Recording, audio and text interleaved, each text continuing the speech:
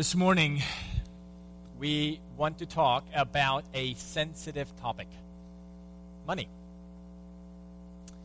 Why are we talking about money this morning?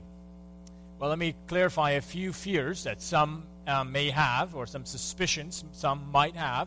Whenever you walk into a church and you hear the church, the preacher talk about money.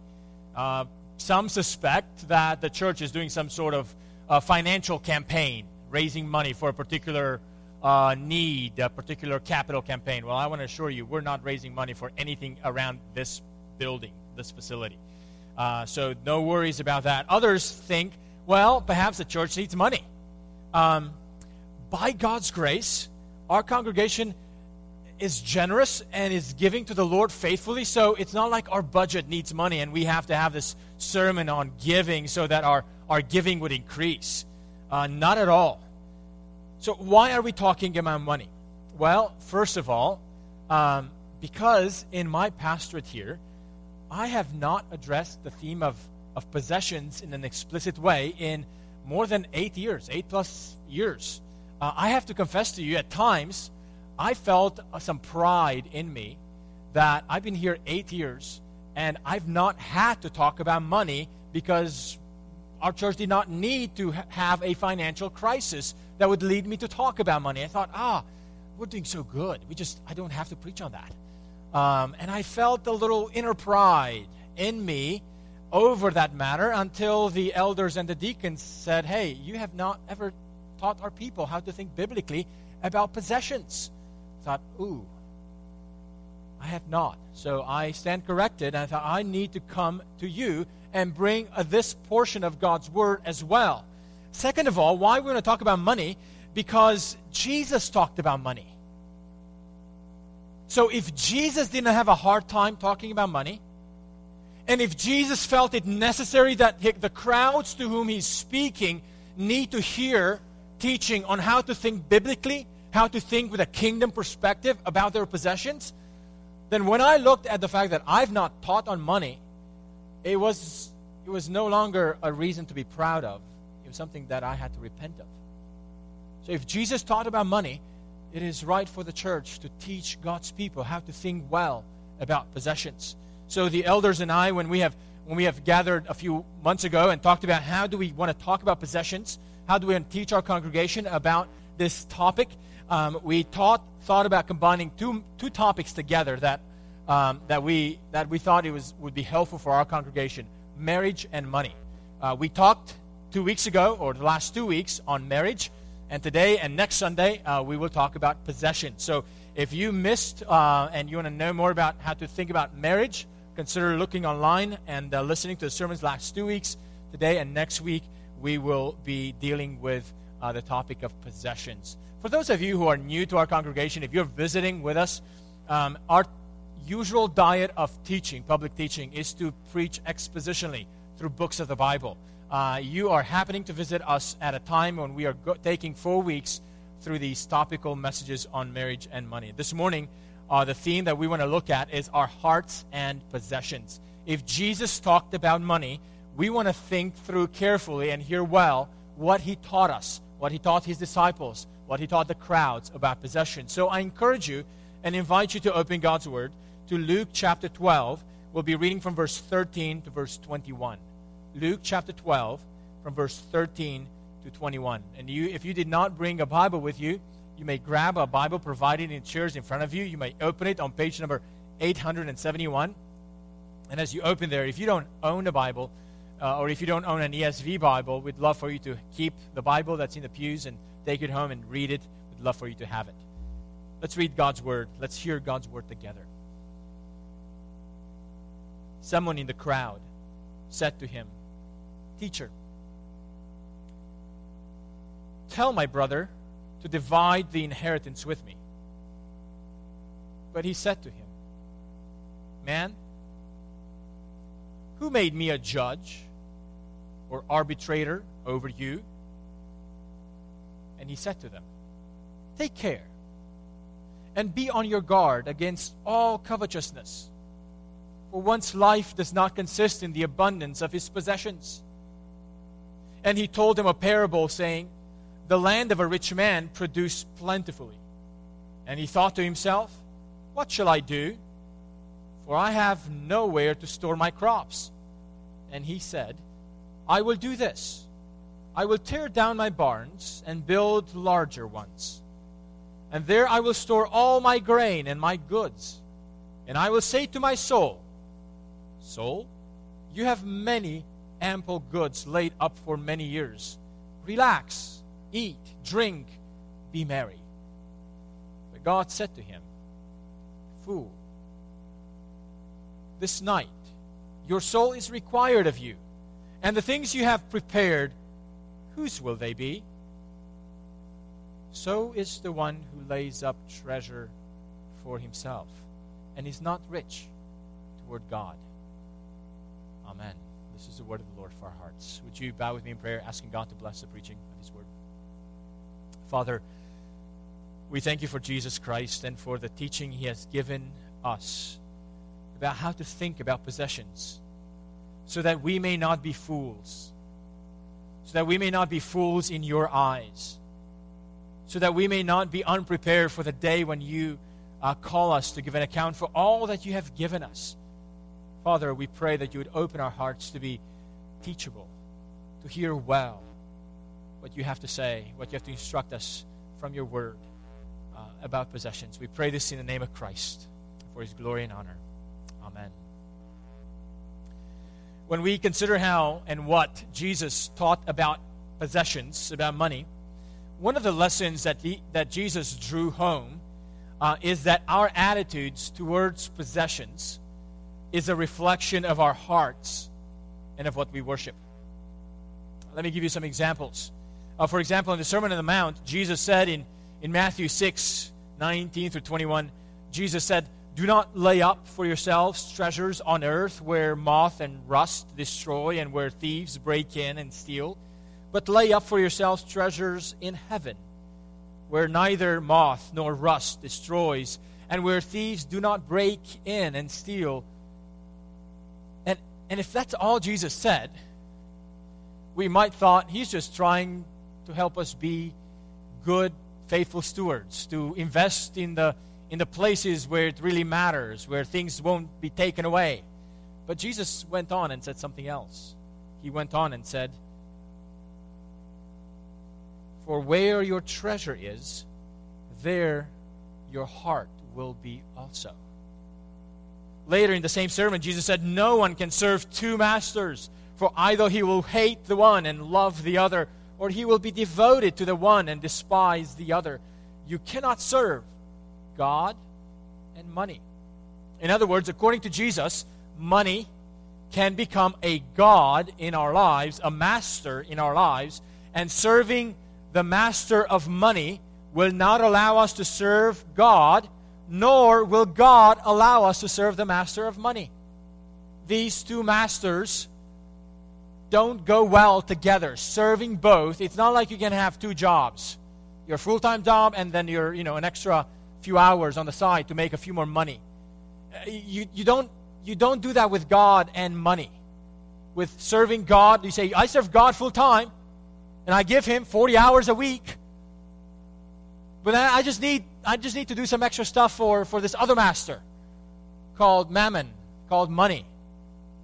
God says you can't serve both masters. You will either serve one or the other. Prior to Jesus' teaching on possessions, John the Baptist spoke about our attitudes to possessions as a fruit of repentance. Remember John the Baptist, his message was, prepare for the coming of the Lord is near. And he called people to repentance. His baptism was a baptism of repentance. And the crowds at one point asked, literally, John, what then shall we do? And in Luke chapter 3, verse 11, John the Baptist replied. And he spoke to three categories of people. And see if you notice a similar thread through his answer. He answered them, whoever has 2 tunics is to share with him who has none. And whoever has food is to do likewise.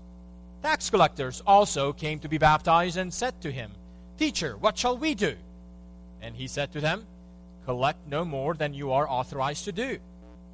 Soldiers also asked him, "And we, what shall we do?" And he said to them, "Do not extort money from anyone by threats or by false accusation, and be content with your wages." Isn't it surprising to notice that John the Baptist connected the fruit of repentance to show up and to be manifested in our attitudes toward possessions? Prior to John the Baptist, in the Old Testament, God had given many instructions to His people about how to use their possessions. Now, we want to say wealth is not an evil. Possessions are not evil. Deuteronomy 8:18. God said to the people of Israel, the second generation, before they were going to enter into Canaan, God said to them, "You shall remember the Lord your God, for it is He who gives you power to get wealth." I think it's important for us to recognize God is not against possessions. Yet the desire to get wealth and to have possessions easily becomes a trap for us to forget God and make us depend less on God and more on what we own. Also, the desire to own possessions affects our relationships. It turns us deeper toward our own self-centered ways. The prophets of the Old Testament have been rebuking God's people over and over and over again concerning how they misused their possessions and how they treated people poorly because of their greed for possession. Even the Old Testament Sabbath was a means not only of asking people to take one day of rest and worship the Lord, but in not asking them not to work, it really had an effect on their income. It meant instead of working 7 days a week and making money 7 days a week as the Gentiles did, it meant being content with 1/7 less than what they would normally get. Bible interpreter Blomberg says God wanted His people to realize that making money was not the be-all and end-all of life. So even in the Sabbath, there was an indirect implication or application that they should not be working 7 days a week so that they actually don't think about depending on money all the time. So why are we talking about money? Because Jesus taught about money. Because our worship of God is reflected in what we do with our wallets and how we think about possessions. The Bible tells us that all our possessions are a gift from the Lord. He gives us possessions. He gives us the strength to earn our possessions. We see that God has blessed some people in the Bible with tremendous possessions. Job, both at the beginning of the book and at the end of the book, we're told about a great amount of possessions that God has given him. We see Abraham, we see Isaac, we see Jacob, we see others in Scripture. So we want to start off this sermon about possessions, saying that possessions are not evil. Possessions are a gift from the Lord. Yet, at the same time, Scripture teaches us that the lures that come with the desires for possessions are dangerous for our hearts. And this morning our focus is to listen to the caution that Jesus gives towards the lures that possessions can pose to us when we approach them with careless hearts. When we approach them without thinking what exactly is going on in our desires at the level of the desires of our hearts towards possessions. This morning, as we look at the passage we read, we have two major points. If you like taking notes, here are the 2 points we're going to look at. One, guard against all covetousness. Guard against all covetousness. Second, seek to be rich toward God. Seek to be rich toward God. Let's look at the first of these points. Guard towards all or against all covetousness. Notice what was the occasion that got Jesus to teach about possessions in this situation. In Luke chapter 12, Jesus was teaching the crowd, and a man came forth to solicit Jesus' help to resolve a conflict between him and his brother. Apparently, the conflict between him and his brother was over the issue of dividing up the inheritance. Now, we don't know the details of the situation. It's possible that the parents divided the inheritance equally, and one of the brothers wanted to keep more for himself than the parents actually decreed. And now that the parents perhaps may have been dead, the older brother or one of the brothers is doing what he wants with the possession and is not sharing it equally with the brother, perhaps. It's also possible in Jewish customs, the older brother often got more than the rest of the brothers. It's possible that this was going on here, so that this other brother is looking at the smaller piece of his inheritance and he's not happy with it, and he's jealous over the fact that his brother got more. So this man is coming to Jesus and says, Jesus, can you tell my brother to share the inheritance with me? Now, we could commend this man for coming to Jesus with his troubles. That's a commendable thing to do. You have a trouble? You have certain desires that are troubling you? Bring them to Jesus. Now, we can even say that there's nothing wrong to desire to own a portion of the inheritance that your parents leave you. But Jesus, in hearing the request of this man, Jesus is picking up on something.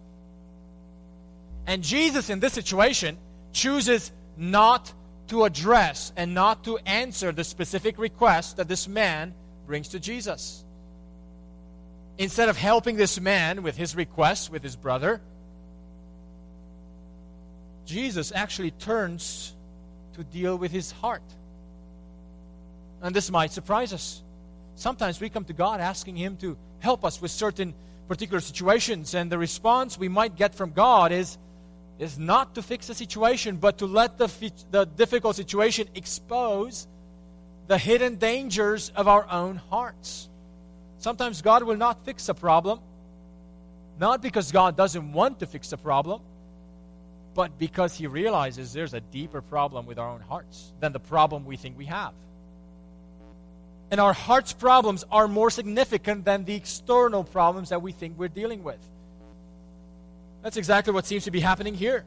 Jesus uses this request from this man to fix his money-related conflict with his brother. And instead of fixing the conflict, Jesus seeks to address the heart of this man, and actually the heart of the entire crowd that was there. In this particular case, the danger Jesus exposes is the craving of the human heart for possessions. The Bible calls such craving for possessions covetousness. Covetousness. The command Jesus gives in verse 15, He says, take care, and be on your guard against all covetousness. Now, what is covetousness, and why should we guard against it? And later we'll look at how do we guard against it. What is covetousness? The definition of covetousness, one of the dictionaries describes the word for covetousness in this way. It's a state of desiring to have more than one's due. Covetousness is another word for greediness. In the Old Testament, the word for coveting can also be translated simply as desiring. Now, desires are not all evil. And desires in and of themselves are not evil. But not all desires are good desires. Some desires are geared towards an evil direction or bad direction. They are dangerous desires. The bad desires are the inordinate desires. Those things are just a little too strong than what they ought to be. Bad desires are those that are ungoverned desires. Those desires that we can't control. They control us. We can't control them. They're typically bad desires. Or selfish desires. Desires that are geared towards ourselves. The self-centeredness. So here's how one pastor, Pastor John Piper, defined covetousness. He said, covetousness is desiring something so much that you lose your contentment in God. Covetousness is desiring something so much that you lose your contentment in God. He goes on to say the opposite of covetousness is contentment in God. When contentment in God decreases, covetousness for gain increases. He goes on to describe what Paul says in Colossians 3:5, that covetousness is idolatry. Paul says, put to death what is earthly in you, immorality, impurity, passion, evil desires, and covetousness, which is idolatry. It's idolatry because the contentment that the heart should be getting from God, it starts getting from something else. So John Piper says, covetousness is desiring something so much that you lose your contentment in God. Or losing your contentment in God so that you start seeking it elsewhere. Covetousness. Here's a few things that if we look at all the verses in the Bible about covetousness, here's what we can say about it. Covetousness is a disease of the heart. Jesus describes that coveting comes from within the heart. Mark 7:20 and 22. What comes out of a person is what defiles him. For from within, out of the heart of man, come evil thoughts, sexual immorality, theft, murder, adultery, coveting. In this text, Jesus says not only that coveting is a disease of the heart, but it pollutes us, it stains us, it defiles us. Have you ever thought that the desire for more possession defiles you? Wow. Coveting is also a manifestation of our sinful nature. The Apostle Paul, when he speaks about the way in which sinful, rebellious people rebel once God leaves them to the desires of their hearts. Once God leaves them into their rebellion, here's how it manifests. Romans 1:29. They were filled with all manner of unrighteousness, evil, covetousness. Amazingly, coveting is a manifestation of our enslavement to sin. Here's another truth about coveting. Coveting must be exposed and fought against among God's people. In Ephesians 5:3, Paul says, but sexual immorality and all impurity or covetousness must not even be named among you, as is proper among saints. Now we know we should flee sexual immorality. We know that should not even be mentioned among us. But somehow we forget that covetousness is also in the same category. And we don't talk about it as often, and we're not on guard as often.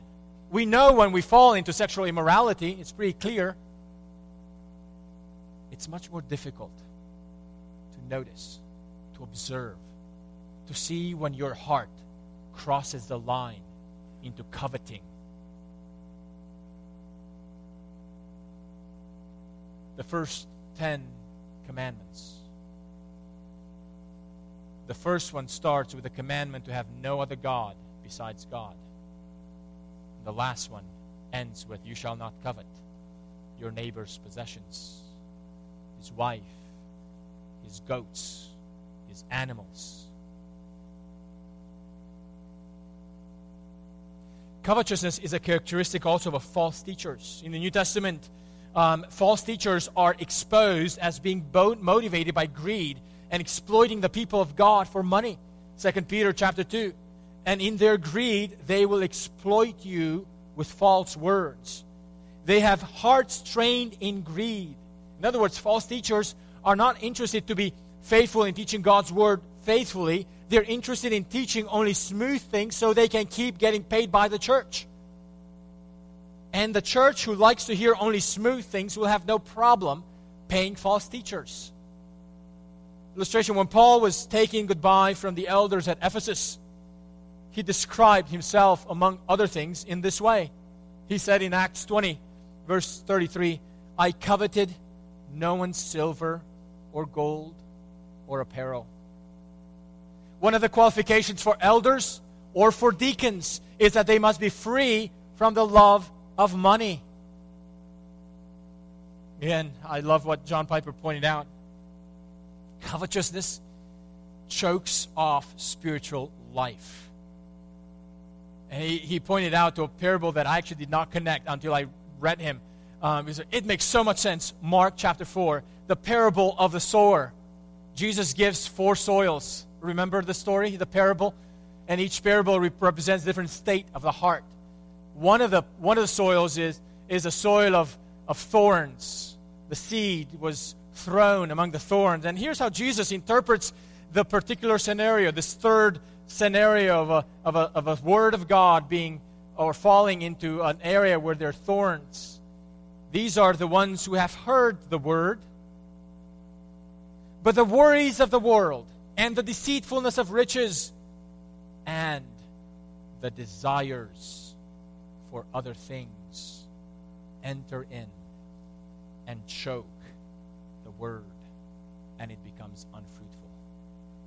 I wonder if you've ever considered that when we allow our hearts to be unbridled and free to desire the other things, that simple desire can choke out the growth of the word in fruitfulness in our own hearts. Why? Because we set our desires on having more things rather than being content in what God gives us. Friends, another thing about covetousness, not only does it choke our growth in spiritual growth, but covetousness never comes alone. It always brings with it other harmful desires. And this is the point of the passage we read earlier in our service, that Pastor Taylor read. But those who desire to be rich fall into temptation, into a snare, into many senseless and harmful desires that plunge people into ruin and destruction.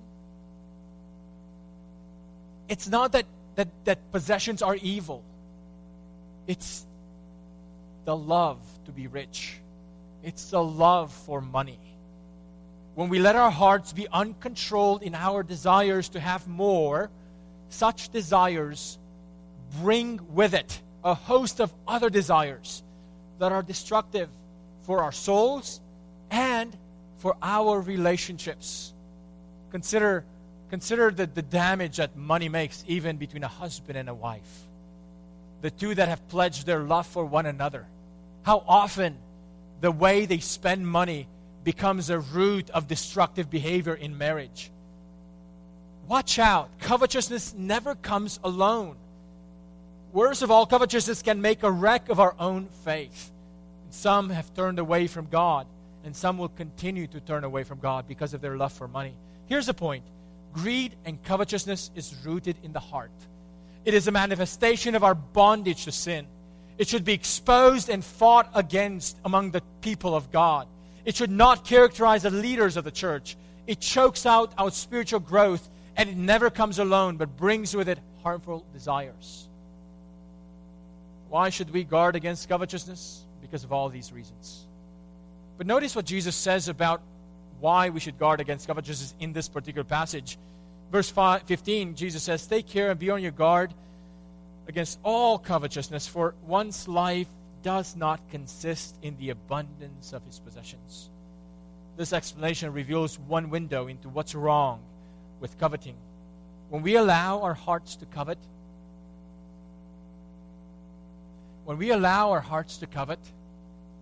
we're acting on the idea that our lives are defined by what we have. That our happiness is defined by what we have. That our safety is defined by what we have. We attach happiness, safety, worth, value to what we own. And Jesus wants to tell us life is not about what we have. For some of us, it's the amount of possessions we may have. For others, you might say, I try not to be a hoarder of things. For you, it's not so much the desire to have more possessions, but it's the craving to have the good possessions. The possessions that have a brand. The possessions that have a quality to it. And it's not just about wanting something that's quality so that you don't have to buy it again in 6 months. I'm not talking about wanting to have good quality stuff so you don't have to buy something else next year, another car because this one broke down. I'm talking about those things that you like to have, and it's not about reliability. It's about the image that you have towards yourself. You start feeling better if you drive a more luxurious car. you start having a better impression about yourself. You start thinking that other people will view you better if you wear nicer clothes. You think of how people perceive you or the society you are among now that you have certain things. Often, dear friends, when we want to have quality, it's not really just reliability that we're looking for. It's really that perception of self-image and self-worth that our hearts attach to things that we might own. We look at what the media around us values. We look at what people appreciate, what they crave for, and we want and allow those cravings to seep up into our own hearts. It's not wrong to enjoy material blessings and possessions. It's wrong to think that you can't enjoy life without them. It's not wrong to enjoy what God gives you, but it's wrong to think that you can't have joy in life unless God gives you those things. Jesus wants us to learn this lesson that our life does not consist in the abundance of possessions. In order to drive home this point, Jesus gives a parable, an illustration that shows that life is not about what we own. And this parable gives us not only a negative picture of what not to do, but it gives us a hint of what we should do instead. So how do we guard against covetousness? The second point we see in this passage is the point that Jesus makes. Seek to be rich towards God. Seek to be rich towards God. Let's look at the parable. The parable is about a rich man who got even richer. Now, in some ways I thought, Jesus, Lord, why didn't you choose a parable? Because parables, you can make them up, right? I mean, the whole point is you can make a story to drive home a point. Lord, why did you not choose a parable about a poor man who becomes rich? That would be better. That would drive the point home easier, quicker. Because oftentimes we might think it's those who don't have money that desire to have money, and that's a problem. And I don't know why the Lord chose to give a parable about a rich man who got even richer. That we should not assume that only rich people have the problem of coveting. Covetousness is a lure for everyone, not only for rich people. The problem is not whether or not you are rich. The problem is how you look at your possessions and what you aspire to do with your possessions, whether you are poor or rich. Notice what this man aspired to do with his possessions. He said in verse 19, I will say to my soul, soul, you have ample goods laid up for many years. Relax, eat, drink, and be merry. Now first, this man thought that he can satisfy his soul with his possessions. He's attaching being merry, being happy, being satisfied to the fact that he's got early retirement, enough that will not wear him out or not wear out before he dies. He has no concern. He thinks he now has everything he needs to be happy. He's considering his soul's happiness based on the security and on the abundance of what he's able to acquire or has already acquired. Second, he has no regard for what happens to him and to his soul after he dies. He's not thinking the Lord could call me home tomorrow. And all this stuff that I've accumulated, whose will it be? He's not even thinking about that. He's only thinking about his life in terms of this earth, in terms of the decisions that he has to make for his own happiness now. And therefore, because he's not thinking about what will happen after I die, he's not a good steward of what God has given him. Third, he has no regard at all for giving to the Lord, giving to the poor. As a good Jew, which Jesus gives a parable to Jewish people, he must have been a Jewish rich man in this parable. As a good Jew, he should have known better from the Old Testament that he was supposed to give to the Lord and he was supposed to give to the poor. But he's doing none of it. He planned it all on himself. It's amazing how self-centeredness shows up very clearly in what we do with our resources.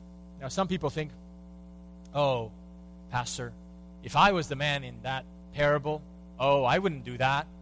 If I was already rich, I would give already to the Lord. If anything, I'm praying the Lord might give me so I can give him more when I have more. I would give abundantly if I was a rich man. Friends, don't assume that.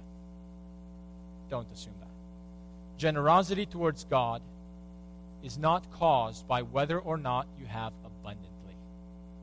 If anything, the lesson this parable teaches us, and particularly the fact that the man in the parable is already a rich man, the lesson we get from it is that if you have more resources, it will not change your heart to becoming more generous. Having more money does not transform self-centeredness into generous hearts. Here's a man who was already rich and got even richer, but in getting more, he continued to think only of himself, as he probably thought even before he got even richer. Having more money will not change the quality of your heart. So don't wait to have more money before you commit to be generous. Don't wait to have more money before you decide to fight against covetousness. Begin cultivating an attitude of generosity toward God now, even when it feels like you don't have enough. Fighting against covetousness is something we should do even when we don't have money, or even when we don't have enough. I'm going to pick here the population in our congregation whom I assume has the least amount of money on a regular basis, and that's the college students. Is that fair? Fair, yes. I assume, here's what I want to talk to you about. Having or waiting or thinking that you can wait on guarding your heart against covetousness until you actually have money is a false calculation. You want to fight against covetousness even now when you don't have money. You want to fight against it now and to cultivate a desire to be content with what God gives you now and be happy in what God gives you now. Cultivate that now. Practice being happy in God even when you have little or none. Second, practice giving to the Lord from the very little that you have. I remember when I was in college, I started the year, went back to school from Ohio to Chicago. My parents gave me some money to have for the fall year, and it came time for the plate in the service to go around. And I looked at my wallet. I had money at that time. It was great. The only problem was my parents gave me $20 bills. That seems an awful amount, a lot of money. So my heart struggled. Should I give a $20 bill in the plate or not? And battle went on for a few seconds. Eventually, I ended up putting the money in the plate.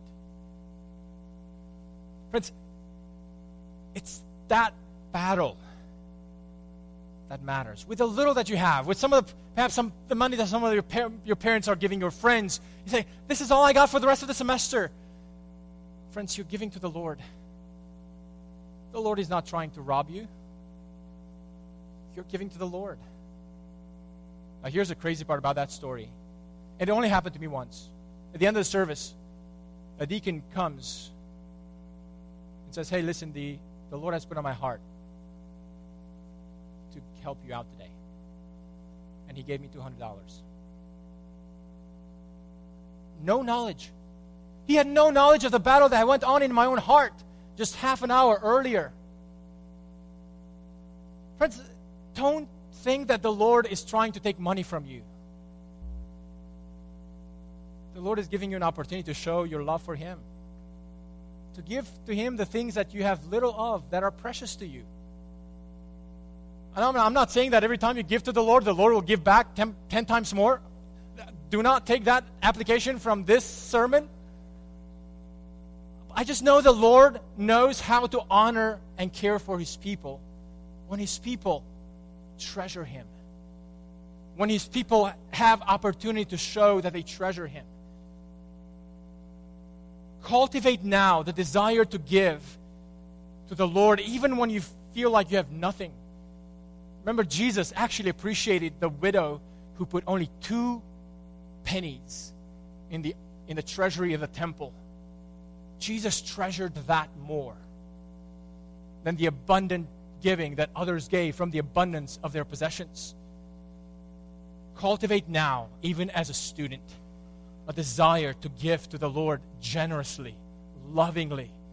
And cultivate now that when the Lord will bless you to have more, that you will give more to the Lord. But don't wait to fight covetousness until you actually have a full-time job and a lot of money, and you think that now when you're poor, you don't have to fight covetousness. We all do, no matter what status of life we're in. Now, these principles are not only for college students, they're for all of us. Desire to grow in being rich toward God, not only towards yourself. What keeps us from being generous towards God? Now, for some people, it's the lack of understanding of the biblical teaching that what we do with our possessions actually shows up where our hearts are and what we value. If you are a Christian, but you never give to the Lord or have given just out of duty, out of guilt, something is off with the heart. And we want to encourage you to consider the biblical teaching that God is not trying to extort money out of us. He's not trying to get us to pay dues so that He would be happy with us.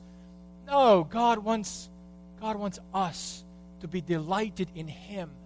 And one of the areas that shows truly, genuinely our delight in the Lord is how we treat our possessions toward the Lord. For others among us, we may be not generous towards God for another reason. We might look at our lives and say, ouch, I don't have much left at the end of the month. And the stumbling block to our generosity is that we spend it all on ourselves. Some of us can't give to the Lord because we don't have a budget that keeps our habits of spending under control, and we spend in the sphere of the moment without actually thinking about the big picture. We don't track our expenses. We just hope that we make it to zero at the end of the month. And if we can't make it to zero at the end of the month, we have credit cards. And we'll just delay paying that credit card bill until the next month. It's amazing that we don't seem to worry about how much we spend on ourselves, and yet we seem to worry and know very well how much we are willing to give to the Lord. Did you notice that about yourself? You don't think twice, have I spent too much on myself this month? But when it's time to give to the Lord, you're wondering, am I giving too much? If we allow our hearts to spend all our income on our needs, what does that say about how much we treasure God? For some of us, one of the tools to help us cultivate generosity towards the Lord is simply to start having a budget. Just gain control over your spending habits on yourself. Friends, in an affluent and materialistic society, most people struggle to live within their means. And it does not matter how much you have. For some of us, it's not that we desire to have more, it's that we desire particular lifestyles that is above our income level, or that is so tight to our income level that we actually have no room to give generously to the Lord. I love what C.S. Lewis said. I do not believe one can settle how much we ought to give. I'm afraid the only safe rule is to give more than we can spare. In other words, he says, if our expenditures on comforts, luxuries, amusements, is up to the standard common among those with the same income as ours, we are probably giving away too little. If our giving does not at all pinch or hamper us, I should say it is too small. There ought to be things we should like to do and cannot do because our commitment to giving excludes them.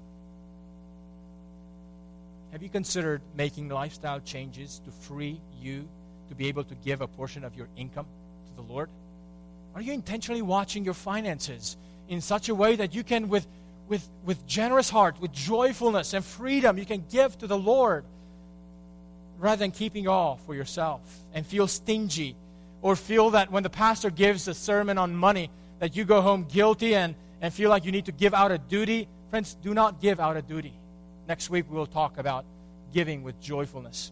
But do not give merely out of duty. But what does it say when you all keep it to yourself and you're not freeing some of it for the Lord so that you can give it to Him and His purposes? Giving to the Lord is not about paying dues or fees to the church. It's about desiring to be rich towards the Lord, because we know that the essence of our lives is not what we own.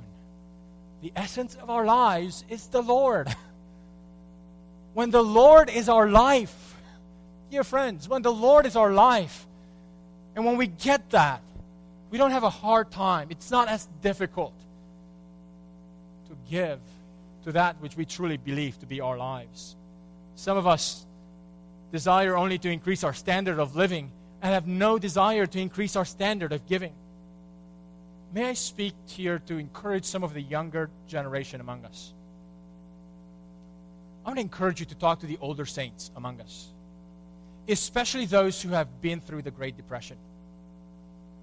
Learn from them how to live life with less and still enjoy it.